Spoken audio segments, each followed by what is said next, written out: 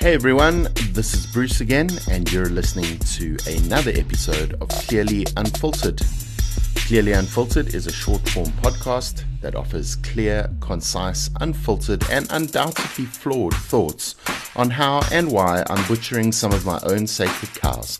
In each episode, I'm going to let those steaks sizzle and serve them up medium rare or blue, and now and again well done or charred. This episode is the final part of my 3-part mini-series about sex ed that I've been presenting with my friend Ashley. If you haven't yet listened to the rest, find episodes 7 and 8 and give them a listen first. In this last installment, Ashley and I focus on inclusivity, and in fact I think this is the most important of all the parts of this conversation. Because in a world where marginalised folk have historically had to hide who they are, good sexual citizenship includes celebrating everyone for who they are. Just before recording this intro, in fact, my ex-evangelical radar found this tweet from Reverend Dr. Jackie Lewis. God doesn't want LGBTQIA plus acceptance. God wants queer flourishing, queer dancing, queer jubilation, a celebration of the beauty and wonder they have made. I can't think of any better way to introduce the last part of this conversation, and so to conclude this series that I thoroughly enjoyed putting together, and I'm super grateful to Ashley for joining me. Let's pick up where we left off. And ideally, like you said, in tandem, it should be their parent and their teacher working side by side to make sure they have comprehensive, that word is super important, comprehensive education when it comes to this kind of stuff.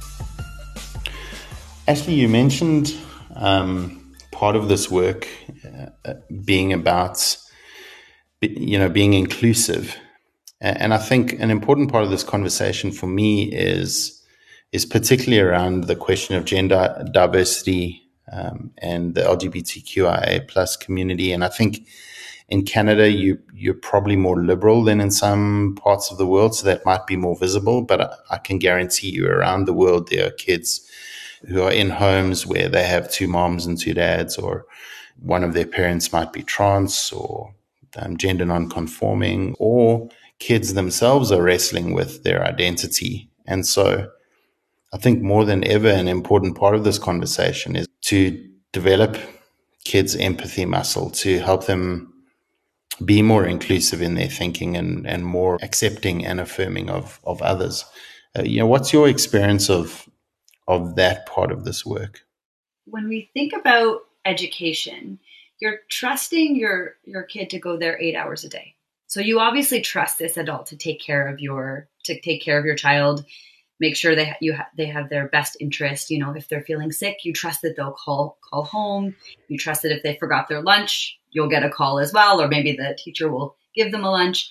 I think you also need to trust that they're validating and seeing who your kid is. And part of that is being maybe much more seeing different things than you see. So we see these students for 8 hours every single day in a really closed environment. And so maybe we're noticing things about even something simple like they're not super comfortable in the uniform if they're in uniform. Maybe it's a gendered uniform and you notice, they're always pulling their shirt out or taking their tie off and they don't necessarily want to conform to the gender norms.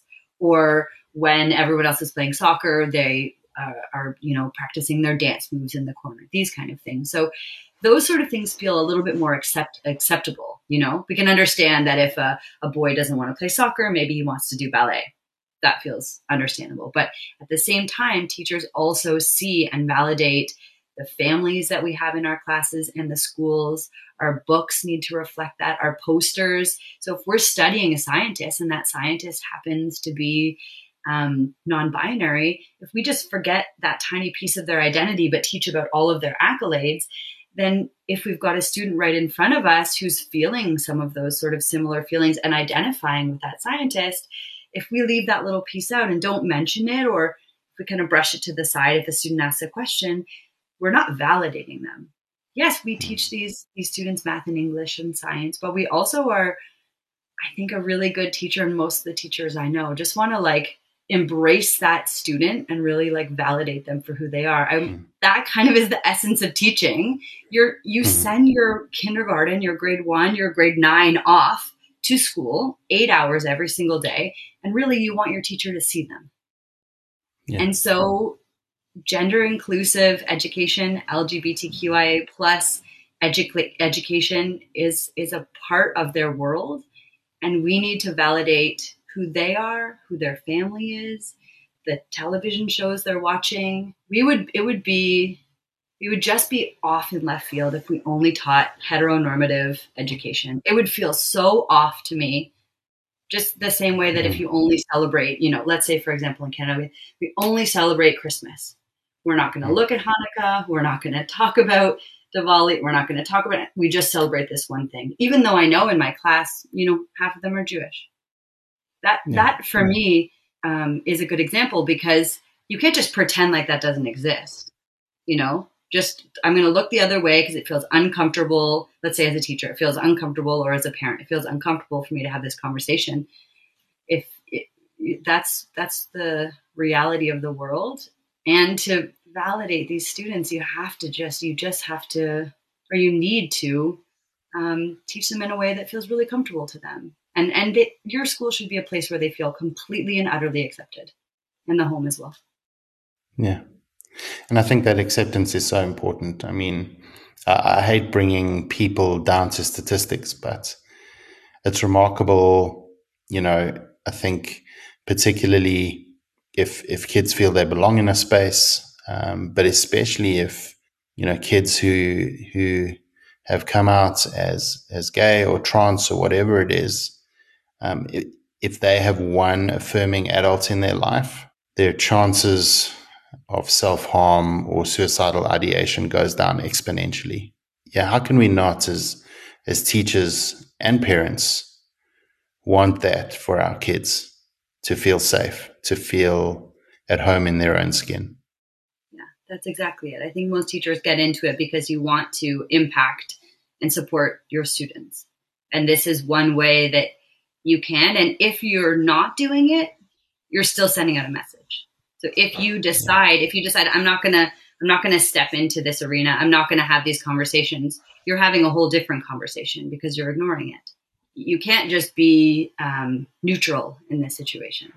There's no area for that right now if you're a teacher and a parent, to be honest. Yeah. So let's talk about parents to close.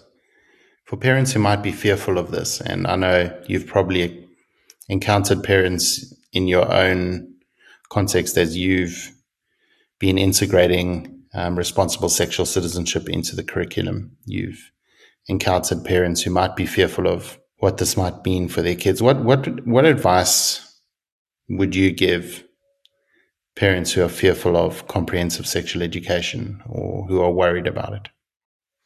This one actually feels like an easy question for me, which you wouldn't think that it would, but just like look up the curriculum, find out what the content is. I think people are scared because they're not exactly sure what's being taught. They're like, oh my gosh, my kindergarten is being taught about sex. Okay, what specifically? Because you can go look at the specific years that things are taught. You can also ask your teacher for a heads up. So listen, you can ask the teacher for the curriculum as well. They'll send it to you. We're not hiding what we're teaching. That doesn't make much sense. Your teacher probably wants the student. Ideally, this isn't the first time they've heard it. Ideally, we're just reinforcing concepts they've heard. So if you just ask the teacher, when are you teaching this specific content? Or before you teach about, consent, could you send an email home to parents about a week before just so that we can talk about it at dinner? So I think that's the way that you could approach this. And it feels scary. My daughter's going into pre-kindergarten. And for me, I'm in a new province. I'm thinking, okay, what is she going to learn? She's going to be influenced by these other adults. It's only been my husband and I, her daycare educator. I feel nervous about it, but I'm going to look up the curriculum. For me, it's like math and English and these sort of things. Where should she be? I want her to feel comfortable. I also want her to feel loved. But I'm going to look up the curriculum that they're going to be teaching my daughter, so I know what to expect. And I think that that's the way that you do this, as opposed to just being fearful that when your kid goes to school, they're learning things that don't align with your values, or that are too difficult for them to understand, or or something that's fear based as opposed to information based. I know for me, when I get the more information I have, the less fearful. Yeah. And I think also I've always come from the point of view that whatever my daughters come home with, or what they've heard at school, and we have conversations about those things, that gives me an opportunity as a parent to also, sort of almost collaborate with teachers on this work, and to continue that education at home. Mm-hmm. But speaking about home, and maybe to end with this, because I think some people will ask this, and this is a question you put to me as well, is why not just leave this in the home? Why not just say, well, responsible sexual citizenship should not be taught in schools or anywhere else but the home. Let each person just stick to their own way of doing things. I think a lot of this stuff is relational. So it's about the way 2, 3, 4, 8 people interact. So yes, you could teach friendship skills, for example, to your 3-year-old, but or sharing, but you can't really see how they do it until you see them with another kid, or when they're really frustrated, do they share? So when you're looking at healthy relationships, great, you can teach that. But do they practice that day in and day out with their friends? And then when they get older, when you're teaching consent at home, do they practice consent day in and day out with their friends? And then the other piece is that these issues are coming up at school.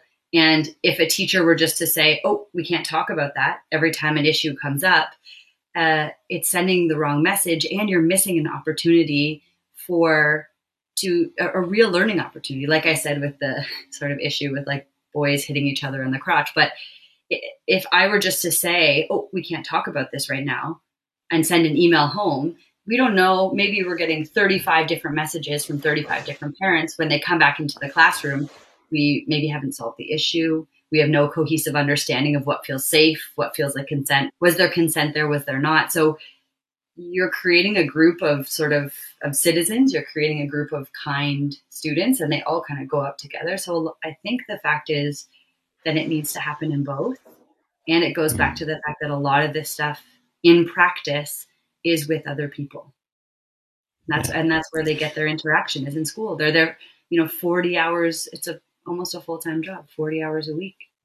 Yeah, they're probably waking hours at school more than they are at home. And so, I believe it's a partnership. There are a couple of things I'm taking away from this conversation with you, Ashley. The first is that I think, particularly those of us that are from more conservative backgrounds, need to maybe dig a little deeper and get rid of fear, and realize that this is a really, really important conversation. If we are going to have kids going out into the world who really understand what it means to respect other human beings, not just in a sexual kind of interaction kind of sense, but as good citizens, these are conversations that need to be had.